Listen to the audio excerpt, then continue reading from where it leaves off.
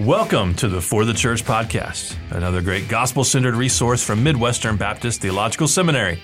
My name is Jared Wilson. I'm an assistant professor of pastoral ministry and author in residence at Midwestern Seminary. And I'm here as always with my colleague, my co-host, my friend, Ross Ferguson, academic advisor to Midwestern Seminary. How are you today, brother?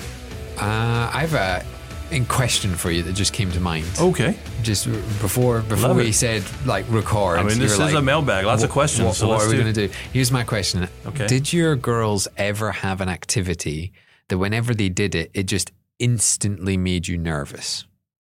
It instantly made me nervous. Just like they would say the activity and you thought, that's going to make me nervous. No, nothing comes to mind. Okay. I mean, maybe if there were things involving like markers in sensitive areas that may end up on tables or something. Okay. But nothing like springs to my brain. If I said, Abby, roller skating, it makes me nervous. Okay. Abby, for her 9th birthday, one of my twins, got roller skates.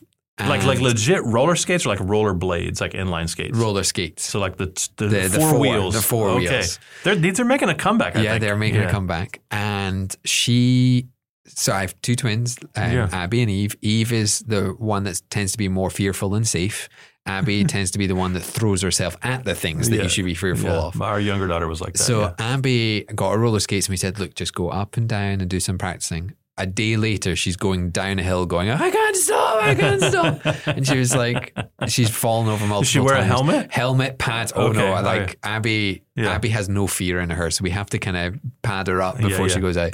But the other day, she asked me to come out. She's getting so much better. Good. But I am terrified of her. And I'm like, I don't know if this is a dad thing where I want to keep my kids safe, or this is an Abby thing who, I mean, she is known for her slight clumsiness of falling over and tripping over and things. So that's funny. Our older daughter was the clumsy one who she would like fall going up the stairs and things like that. Our younger daughter was the one that was the daredevil. She would jump off of things, climb up things, roller coasters, the whole deal. And I do remember her on a tricycle driving up. We had this driveway at our home in Tennessee that had a drop off. It was just like a little cliff. And it wasn't real tall, but it was for a little kid. It's tall enough. Yeah. And she just full bore on her tricycle heading towards the thing. I ran and grabbed her just as she was going off the cliff. And I thought she wasn't aware. No. I was like, did you not know? And she goes, yeah, I was wanting to go. She was wanting to like jump, she's like, I'm jumping the cliff. And I was like, oh, I thought you just weren't even aware you're about to go off this thing. That was her. Well, that's what Abby's doing. She's nervous a little bit. Going down the hill on campus, and she was like, don't worry, Dad. If everything goes wrong, I can just dive out into the grass. Like, don't even hint to me that something can go wrong. Something's going to go wrong. But I never thought I would have to say these words. But when she first put them on, the words that came out of my mouth were, Abby, no skating near the TV and no skating near the fish tank. And when I said, I thought, no skating in the house. Like, let's do that. Let's do that. But now all of them want to skate. And the thing is, I am the most clumsy, non-coordinated person. Like, we went ice skating in December. And I didn't fall down. I fell up. Like, I launched myself into the air and crumbled on the ground.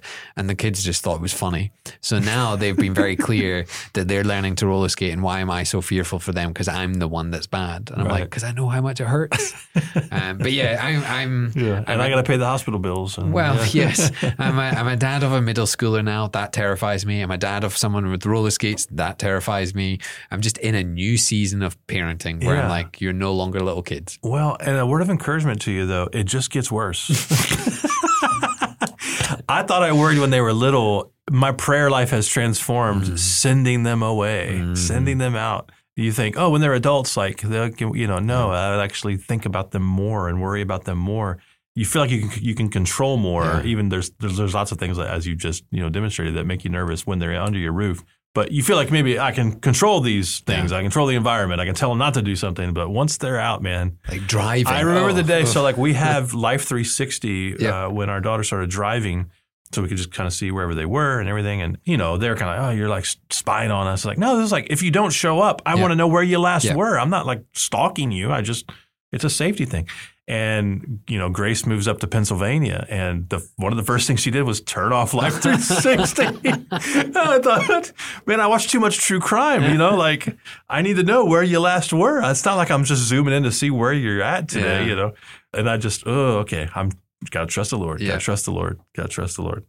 Hey, it's a mailbag episode. We got a great list of questions here. The questions just get better and better every time we ask. In fact, there was a number of them. If you submitted a question in my most recent ask and you don't hear it on this episode, please know, I'm saving these up. So we'll probably come back. No guarantees, but a lot of them are really good. And if we don't get to it, there's some that I'm like, I got to save that for a future episode. So if you don't hear your question, don't panic. We'll probably come around to get back to you. This first question comes from Josh on Facebook. Josh asks, is seminary training required or necessary for effective pastoral ministry? And as a sort of follow-up question to that, he asks, what role does the local church play in training the next generation of pastors? Let's start with the first question. Is seminary training required or necessary for effective pastoral ministry? I'm going to go out on a limb and think we have the same answer, which is we've both done pastoral ministry without seminary training. Yes.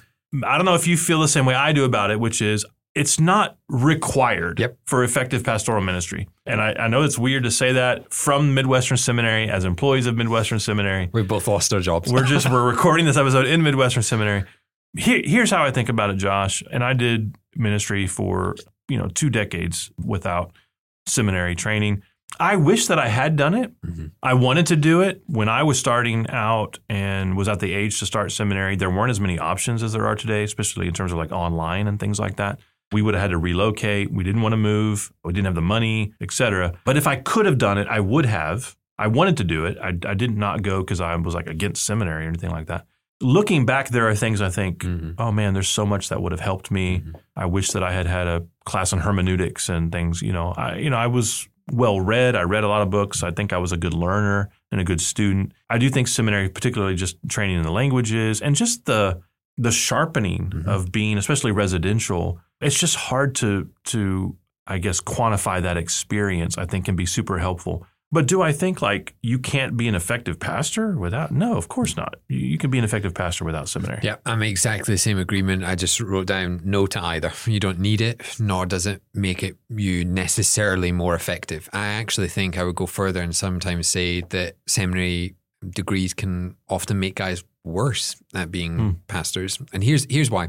Seminary gives you knowledge. It doesn't train you to be a pastor. It gives you knowledge. Right. So it gives you knowledge of languages, knowledge of theology, biblical overview, knowledge of evangelism practices, missions.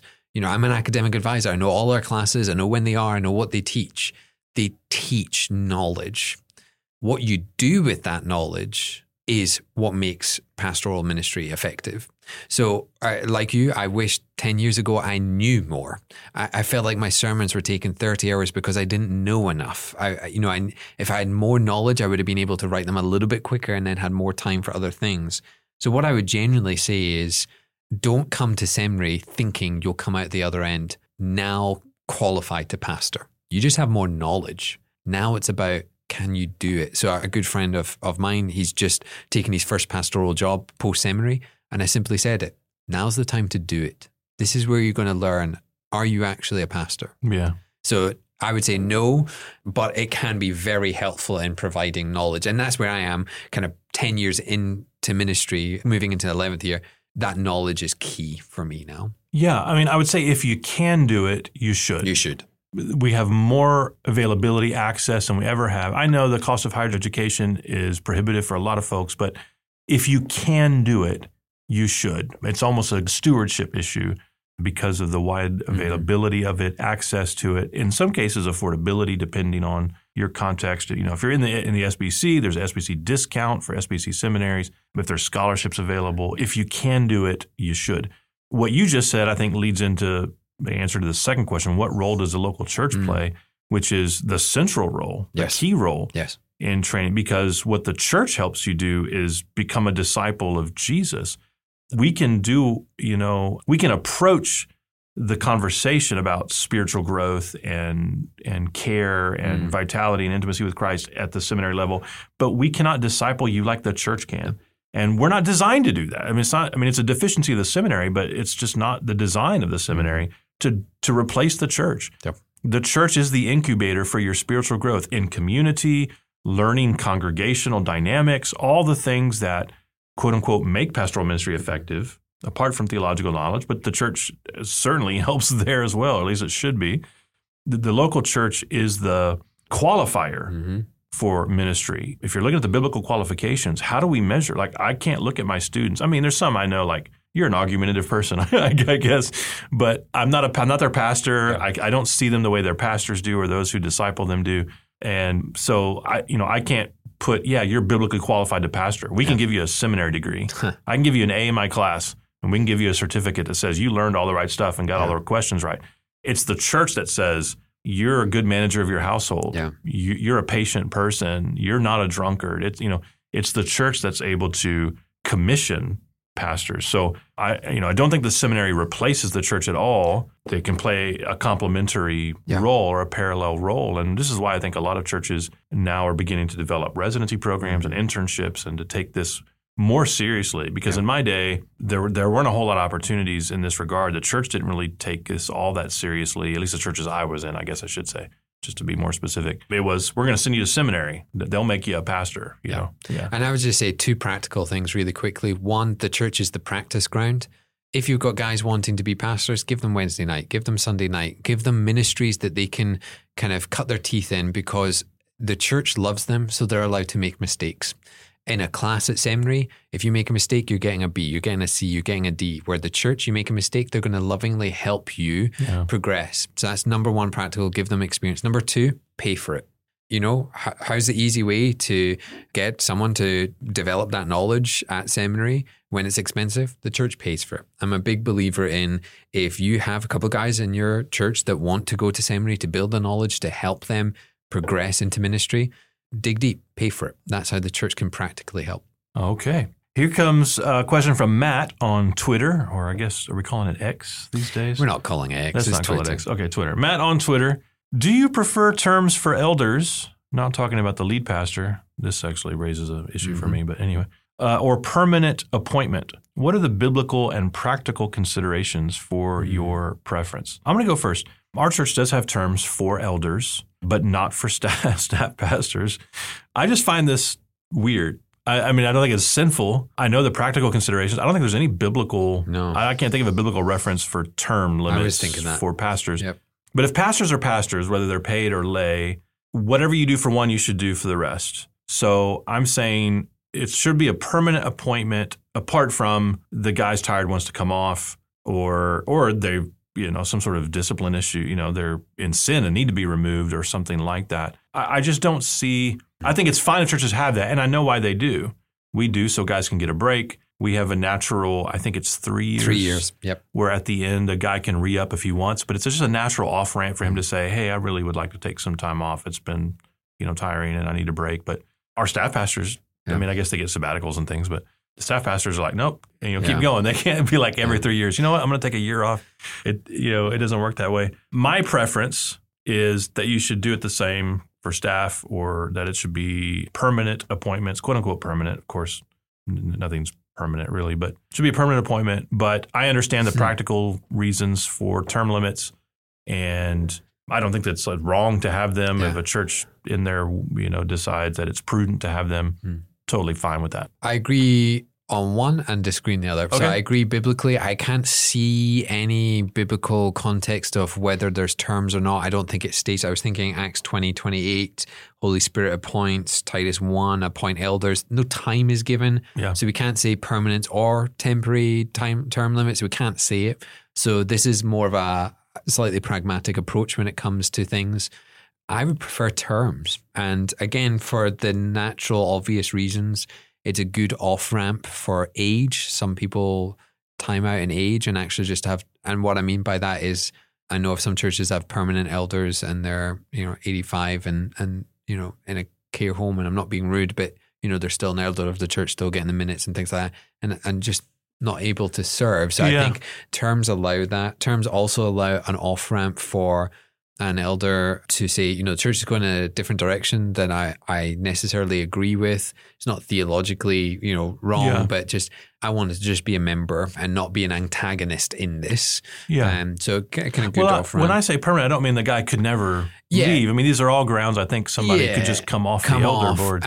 Terms I think are good for rest. I don't think it should be forced. I think it's just, as you say, 3 years. Do you want to rest? No? Yeah. Okay, then re-up. I think it just gives it natural points to do that. Sure.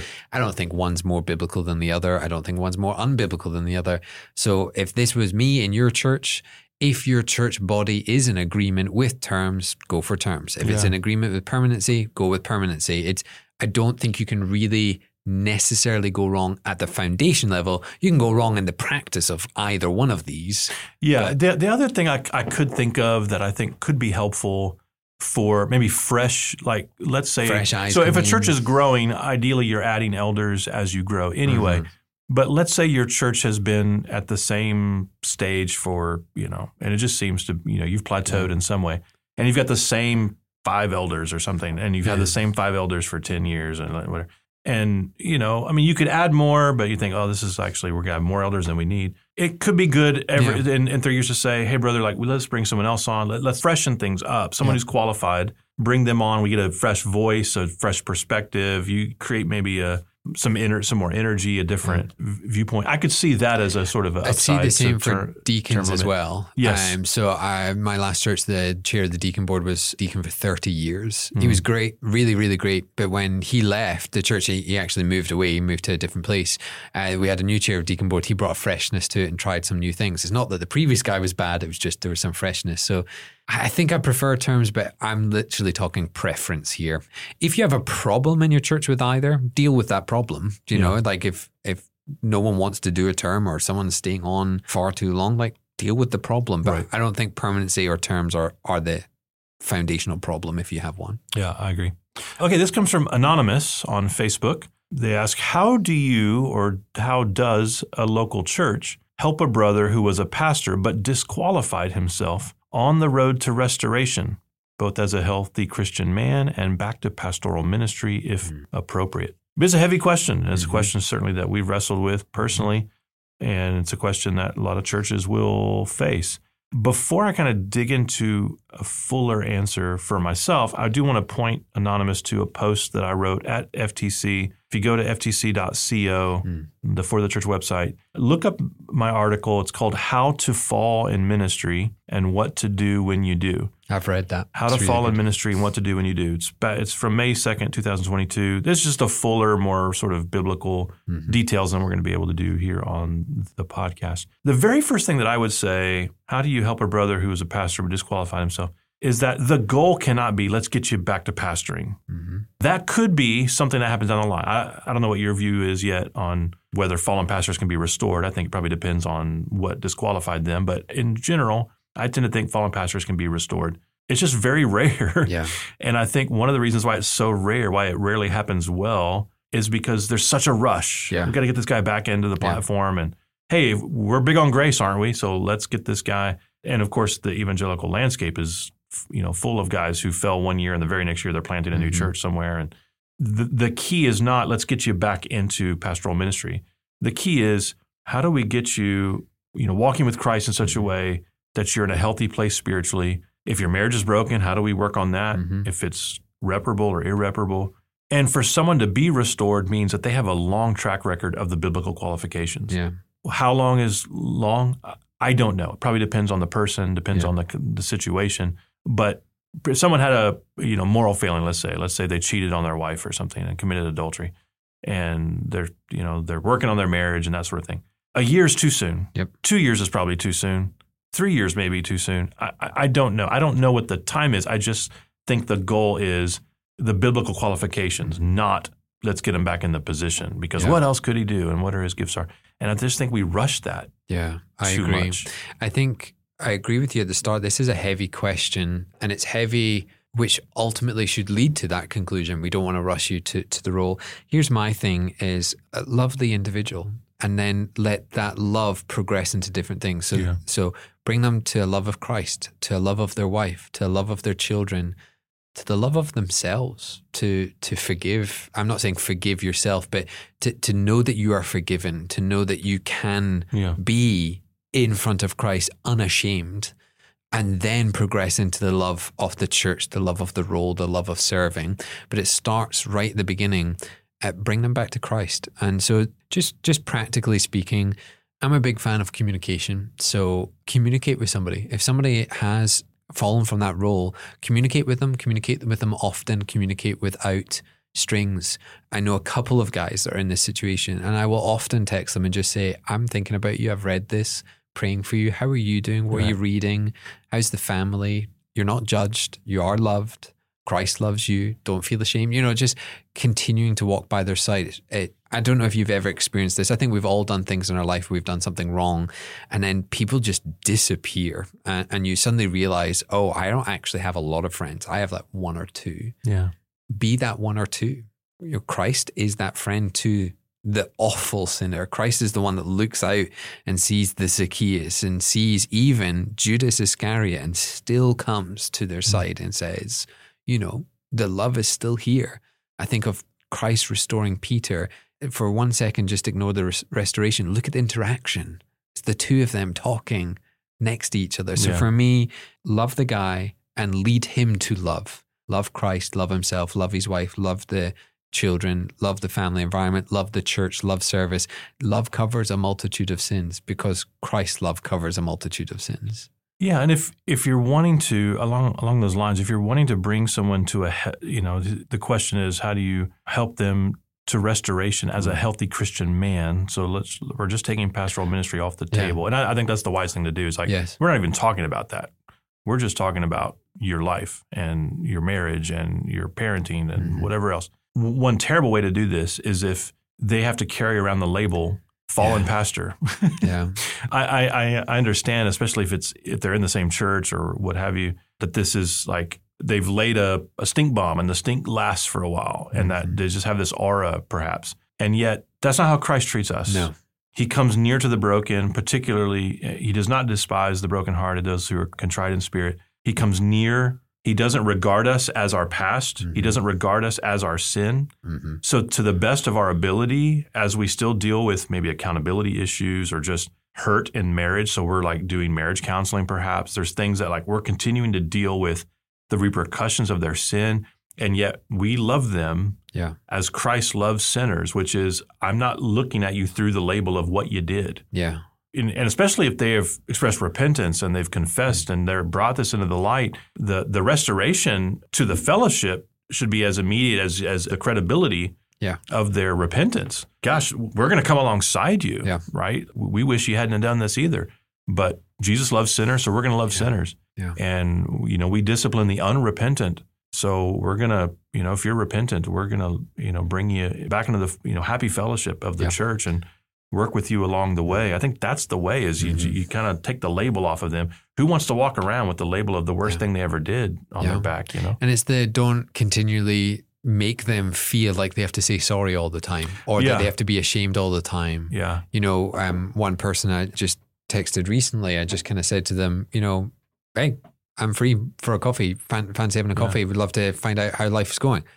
And very clearly wanted to make clear the past is the past. Yeah, I did that with a friend as well, a guy who basically blew up his life. And the first few times we got together, we're talking about this thing. How's your marriage? And, things going on and where are things going and how you feeling? And have you worked this out? And da-da-da-da. And eventually I texted him before the next time we got together and I was like, hey, I don't want this to be the subject matter of all of our get-togethers. Let's just let's meet as friends and be friends and just talk about life and let's talk about our marriages and kids, but not under the specter of what you did. I blew up my life once. It would stink if all my friends ever wanted to talk about was how I blew up my life. And we need that to be what's the commonality now of our relationship together. And of course he expressed like relief, because he's never ceased to apologize. Every time we get together, man, I'm just so sorry. I'm like, you already said that. Yep. I've forgiven you. Yep. This is not that's not what our relationship's going to be. Yeah, we're not defined by our sin. We're defined by our Savior. And I think that's the thing is that we shouldn't hold over other people what Christ does not hold over us. And for some, that is harder than others. talking about fallen pastor, maybe you're not somebody that's explicitly been involved in that and you haven't, necessarily been touched by that sin. At the same time, be the friend of that sinner. Yeah. Because they should be your friend, because that is what Christ is to us. So I think love them and let them see the love of Christ. It's good. So Destry on Twitter asks, how can we develop a healthier balance of loving what the church is now and still having vision for what the church could be in the future? Can I start with, I've really struggled with this over the years in ministry, just always wanting, I'm the type of guy that always wants, if it can be better, let's make it better. And I've always had that. And what I had to learn was that the future may seemingly look bright and healthier in all those ministries, but the church is full of redeemed sinners, which means at all occasions, at some level, you're going to be disappointed where the church is. At some level, do you know? When, especially if you're a leader, you're seeing where you want to be, and you're not there yet. And when you get there, you'll see that you can go somewhere else and go somewhere else and go somewhere else. I saw that in my recruitment career. I've seen that being a pastor. We're always going to be dissatisfied with the church at some level because the church is not yet in eternal realms with Christ. So the sin still tarnishes it in some level. So I would say starting place is understand that dissatisfaction does not disappear when you finally meet that future vision. But that does not mean you shouldn't seek to progress. So I've kind of noted down here, it's healthy to look at sinful situations in church and trying to recover them. It's helpful to confess. It's helpful to push into further evangelism. It's healthy to seek the lost to come to Christ. It's healthy to look at how we're serving our church and can we do things better. It is unhealthy to think that that will remove some form of dissatisfaction or make you more satisfied. It's kind of neither. It's just serving the Lord day to day. And sometimes you'll serve better, sometimes you'll serve worse. And that's kind of how it goes. Yeah. I always come back with questions like this to Bonhoeffer's Life Together, in particular, the little wish dream section, which I return to over and over and over again. And one thing that Bonhoeffer talks about is when you're fixated on the wish dream, which is basically your vision for the church you want, who you want your church to be, which is exactly what Destry's talking about here, what the church could be in the future or what they should be. When you're fixated on that, Bonhoeffer says you do not love the church where they are. Yeah. Because you're measuring them against who they're not. Yes. And no one can measure up to who they're not, to the idealized version of themselves, to the wish dream. And Bonhoeffer says, when you run into this predicament, it's probably so that your wish dream can be shattered. And that's a good thing. It's a merciful thing from the Lord, because then you're now prepared to love the people as they are. Yeah. And this really gets to the heart of the gospel, that Jesus doesn't love an idealized version of us. No. The version of us that we ought to be. He's growing us, and he's committed to sanctifying us by his Spirit so that we will become better. None of us will be perfect until the Lord returns and we see as we are seen and know as we are known. But along the way, we can gain ground. We can, quote unquote, get better in certain areas and experience victory in certain areas. That's just the fruit of the Spirit growing through sanctification. And a church experiences that as well and can. We do want to see growth. We want to see areas conquered. We want to see improvement, et cetera. But along the way, I don't know this is a balance so much as just remembering the heart of the gospel, that Jesus doesn't show up and say, okay, but what have you done for me lately? He doesn't see us through our deficiencies. He doesn't see us through our worst moments or just our failures and flaws. He delights in us. He longs to be with us as we are. And he died for us while we were sinners. He didn't wait for us to clean ourselves up. So remembering kind of that grace given to us helps us, I think, have grace for others. I think that's a good advice for really life itself, not just the church. I think one of the greatest examples of this is serving church members who are towards the end of their life. They have no future vision but eternity. They know their life on this earth is coming to an end, and you find that they don't really care about a lot of different things. A lot of things in life that they once cared about, they don't care about. I used to visit a couple, and he never wanted to talk about his career. He was an incredible guy in his career. Never wanted to talk about achievements, money, what he did in the church, how he served the church. Never wanted to talk about any of that.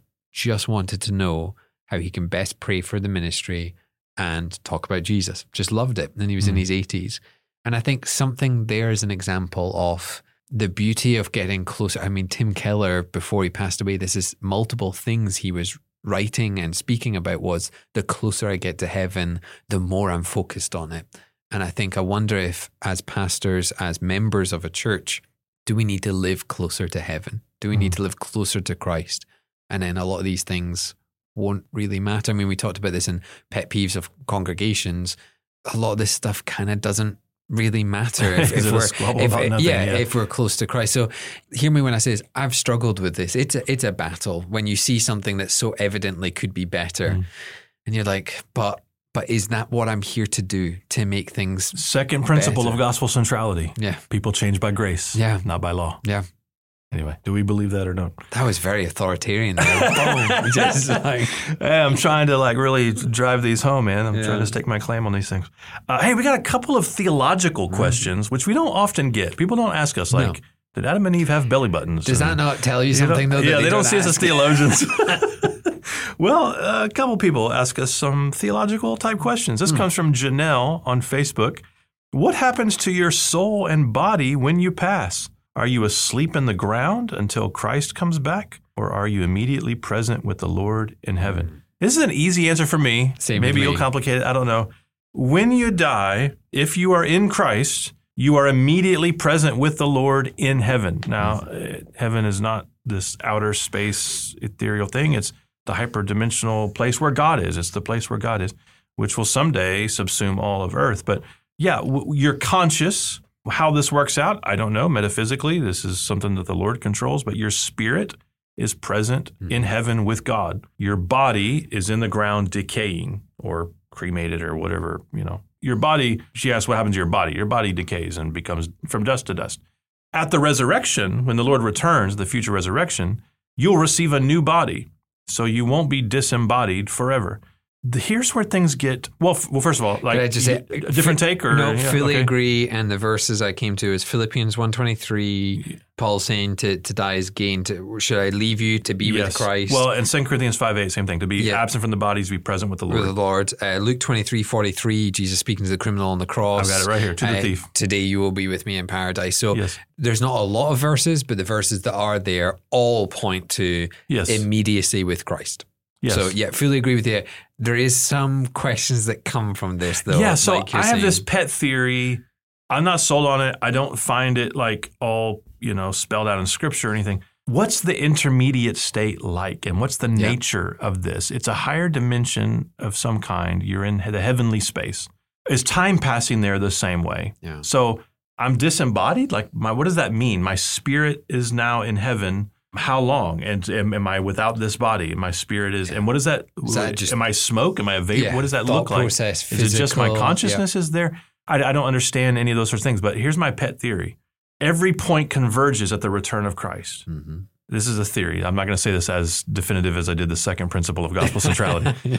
When you die, this is just in my imagination, when every person dies throughout history, go back thousands of years and into the future, we all converge. As soon as you die, you're experiencing the Lord's return and the resurrection of the body. I've never found anyone else who believes that except for one guy, a Welshman, actually, my friend Pete Greasley, who's a pastor in Newport, Wales. And we were sitting around a fire actually in Florida at a conference we were both speaking at. And we were talking about the afterlife. And I said, I've got this idea. And Pete was like, I think the same thing. And I was like, oh, man, this is awesome. So now there's two of us. I don't know all what the intermediate state experience is, what it means to be present as a spirit with the Lord. But that seems to be what the Scriptures are indicating, whatever that experience is like. And certainly neither of us are believing a soul sleep, purgatory type thing. Oh, yeah, no purgatory. The concept that Janelle's mentioning in terms of asleep in the ground. I think Seventh-day Adventists believe this. There's others that think that there's some kind of soul sleep, that time is passing and you're just unconscious of that. I don't know how that works if they think you don't know that time's passing from death is immediate to you're in heaven or something. I don't know. But if it's the eternal realm where God is outside of time, therefore it can be instantaneous to us that once we die, then the new heavens and new earth. That's what I'm wondering. If as soon as you die, you're experiencing the new heavens and earth and your resurrection. The questions that my girls have asked about this, and at age 9, kind of soon to be 11 as well, what type of body we're going to get in terms of age. If you die at 80 or if you die at 6, do you get an 80-year-old's body or 6-year-old's body?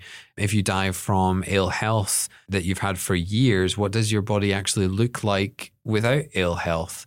Will you have grey hairs, which is kind of like the decaying element of your hair follicles? Do you know, like, and I think it's a really interesting concept of, you know, if you die and your soul is with Christ, does a soul have an age? And I think a lot of these things, we just don't have the answers to. Right. But what we do have an answer to is you will be immediately with Christ. Yes. And that will be the most joyous experience of all.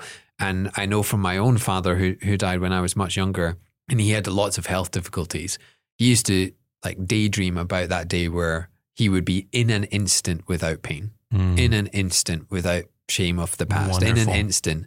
And I think it comes back to the restoration of the pastor, taking their mind to that, to the one day in an instant, all this will be gone and it'll be beautiful. Yes. Amen. Second, this is sort of a theological question, more theological, I guess. This is Bob on Twitter. How do you counsel someone from a Paleo-Baptist tradition seeking membership in an SBC church? Do you or can you accept them on statement of faith? Or is the difference too great to say someone is from like faith? I guess he's basically asking, because someone who's been baptized as an infant and is still of that conviction, I suppose, can they become a member in an SBC church? To me, the answer is simple. It's no. Yeah. So I was going to say and no. I would say it wasn't even a baptism is what I would say. So here's a few things. They need to be baptized, not rebaptized. Are they non-Christians if they've been baptized as a child? That's not what we're saying. We're not saying they have no I faith. think we're assuming this is someone that affirms the faith. They are a Christian. Yeah. They're just from They a have a Presbyterian different background or theological Anglican view. or something. Here's my thing. Mine's a no. One, because again, we would not believe that to be a baptism that they've experienced. But here's a more kind of fundamental. You're actually going to join a church that before you've even started, you disagree strongly with a foundational doctrine that they teach. In my view, that's just unwise. And you're wanting them to change to accommodate the you. church is not going to change that view, which means either you have to be content being at odds with your church, which we're not saying that you have to agree with everything doctrinally, but you have to be content that they're going to teach adult confessional baptism, or you're going to change yourself. And here's my simple thing. If we go into the theology of it, we don't believe that would be a baptism. We believe that is a parent doing something. Yeah. And they have yet to be baptized in their confession of following Christ and their public declaration. That's why we do kind of baby dedications. The parent is dedicating to raise this child in a Christian home, but it doesn't make them a Christian. It isn't a statement of their faith. It's more of a statement of the parent's faith to raise the child in that home. But yeah, for me, I'm kind of, here's the 3 quick things. 1, counsel them to be baptized. 2, if they want to be a member of your church, counsel them to be baptized. And 3, if they don't want to do that, then lovingly say this might not be the best church for you. It's not judgmental. It's just saying, it's like you could do it in a business term. Would you join a company in a job when you fundamentally disagreed with one of their approach? You wouldn't do that. You wouldn't marry someone that you fundamentally disagree on strong things of life. You're allowed to disagree, but I think on some fundamentals, well, there are churches. I mean, the question is specific about SBC, and so my answer is a very easy no, because can't be a member without being baptized. Yeah, I mean, the baptism is so, believers' baptism is so central or very key to the Southern Baptist and to capital B Baptist life. There are churches out there that are dual practice, so to speak, and I know there's different churches in different contexts that would be more open to this sort of thing. But in places where you have options, if someone has this conviction, then they should look for a church that shares this conviction. This is a secondary issue. It's not primary in the sense that they're not a Christian for believing these things, but it does affect fellowship and covenant and community. So when they have different convictions, for someone to come in and say, make an accommodation for me, is really coming in with the wrong spirit to the church. So, and we're also talking infant baptism. I personally don't have an issue with childhood baptisms. And we've talked about that before. But if you're specifically talking about infant baptism, this would be an easy no, but not an easy no to say. that conversation is going to be tough. Especially if somebody, maybe they're an awesome potential leader or something. Yeah. I can feel Bob's pain through here. Okay, final question. This comes from Blake, and it is a first for us, from Threads. We got a question on Threads, which is really just sputtering these days. It was high-flying Twitter alternative for about 2 days. Yeah. And now it's just sort of like, oh, yeah, there's Threads. Have you got 70,000 followers yet on Threads? I do not. I don't know how many followers I have on Threads, but I know it's not near Twitter's. And I do post to Threads, but I don't scroll. I don't look at anything, so whatever. But anyway, Blake on Threads asks a kind of interesting question. I thought it was interesting. Should a Christian ever self-publish a book? That's what we'll end on. And my answer is, yeah, why not? What's wrong with that? When you sent it through to me, I was like, I've never self-published a book, but more power to you. Why is this even a question? It's not a biblical thing. Well, there was some context. He said something like, if all the other avenues are gone, I guess the idea is, you've been told no a million times. You shouldn't do this. Yeah, this is not a biblical thing. The Bible doesn't say yes or no. But what I wrote down was, if you've been rejected and this is you wanting to self-publish, make sure somebody else reads it. Make sure somebody else has read through it all, critiqued it. Go right ahead. There's professors on campus that self-publish. There's not. Oh, yeah. My question to you, though, so my answer is just don't assume what you've written is golden, but at the same time, don't fear. It's probably not if you're self-publishing. No, I'm just kidding. Here's my question to you. Why have you not self-published? Is there a specific reason? Oh, you're asking me. Yeah. Why have I not self-published? I've had publishing options. Yeah. If I didn't have any, I would think about it, especially at I have a platform. I do travel and speak. The question for me, it's more about distribution, credibility, and honestly, finances. You get paid more from a traditional publisher than you would self-publishing, unless you just have an astronomical following or something. To me, the question, the only reason you would say no to this question, I think, is just out of motive. What's the reason? Yeah. And also content. If your content is truly heretical, absolutely. chuck in the bin. But let's just say this is a Christian person. They say it's a half-decent book and there's no heresy. Yeah, if the desire is just I'm going to feel validated if I have a book published, or I'm going to feel like I've accomplished my life if I have a book published, or this is going to satisfy me, fulfill me, then you shouldn't do it because it's not the results are not going to be good. You're doing it out of pride. But if you've got something interesting to say, you can encourage the church. Maybe you have a church that you want to resource. I mean, there's a million reasons to say yes. I don't see any reason to say no. I've read some self-published books that are absolutely fantastic. Yeah, I have as well. I might have read one of Blake's. I don't know. I've read some that are truly horrendous. And we've read published books that are great and published books that are truly horrendous. I get sent a lot of self-published books, and I will say a lot of them are messed up from the back cover. The place where you think, visibility, this is the gatekeeping of traditional publishing. The copy editing's bad. The design is terrible. There's, I guess, quality issues related to self-publishing a lot of the times. Not all the time, but a lot of none times. of those are reasons why not to do it. I think put it out there. Why not? Go ahead and do it. Look how enthusiastic we are. Go ahead and do it, I guess. Do you know why? Publish your little book. Because sometimes we just need to have a sanctified wisdom. This is one of those questions of, if your motives are in the right place and it hasn't really worked out and you want to do self-publishing, go right ahead. Go for it. There's nothing really major issue with it. There's people right now publishing a million things online without even thinking, does anyone need to hear this? Should I even be saying this? Yeah. So the fact that you're asking the question, Blake, is probably a good indicator your head's in the right spot. So self-publish, man, go for it. That's all we got for today. It was kind of fun. Yeah. It was all right. I feel like some of these questions, I really enjoy answering them back. We could talk about them for so long. I really want to do the soul and the body one more. Oh, yeah. But not now. Maybe we'll do a whole episode. A whole episode on that. Soul in the body. And on that note, if you enjoy the podcast, dear listener, give us a good review on Apple Podcasts, Spotify, wherever you listen to your favorite podcast. And until next time, may Jesus be big in your church. You've been listening to the For the Church podcast, hosted by Jared Wilson, found online at ftc.co.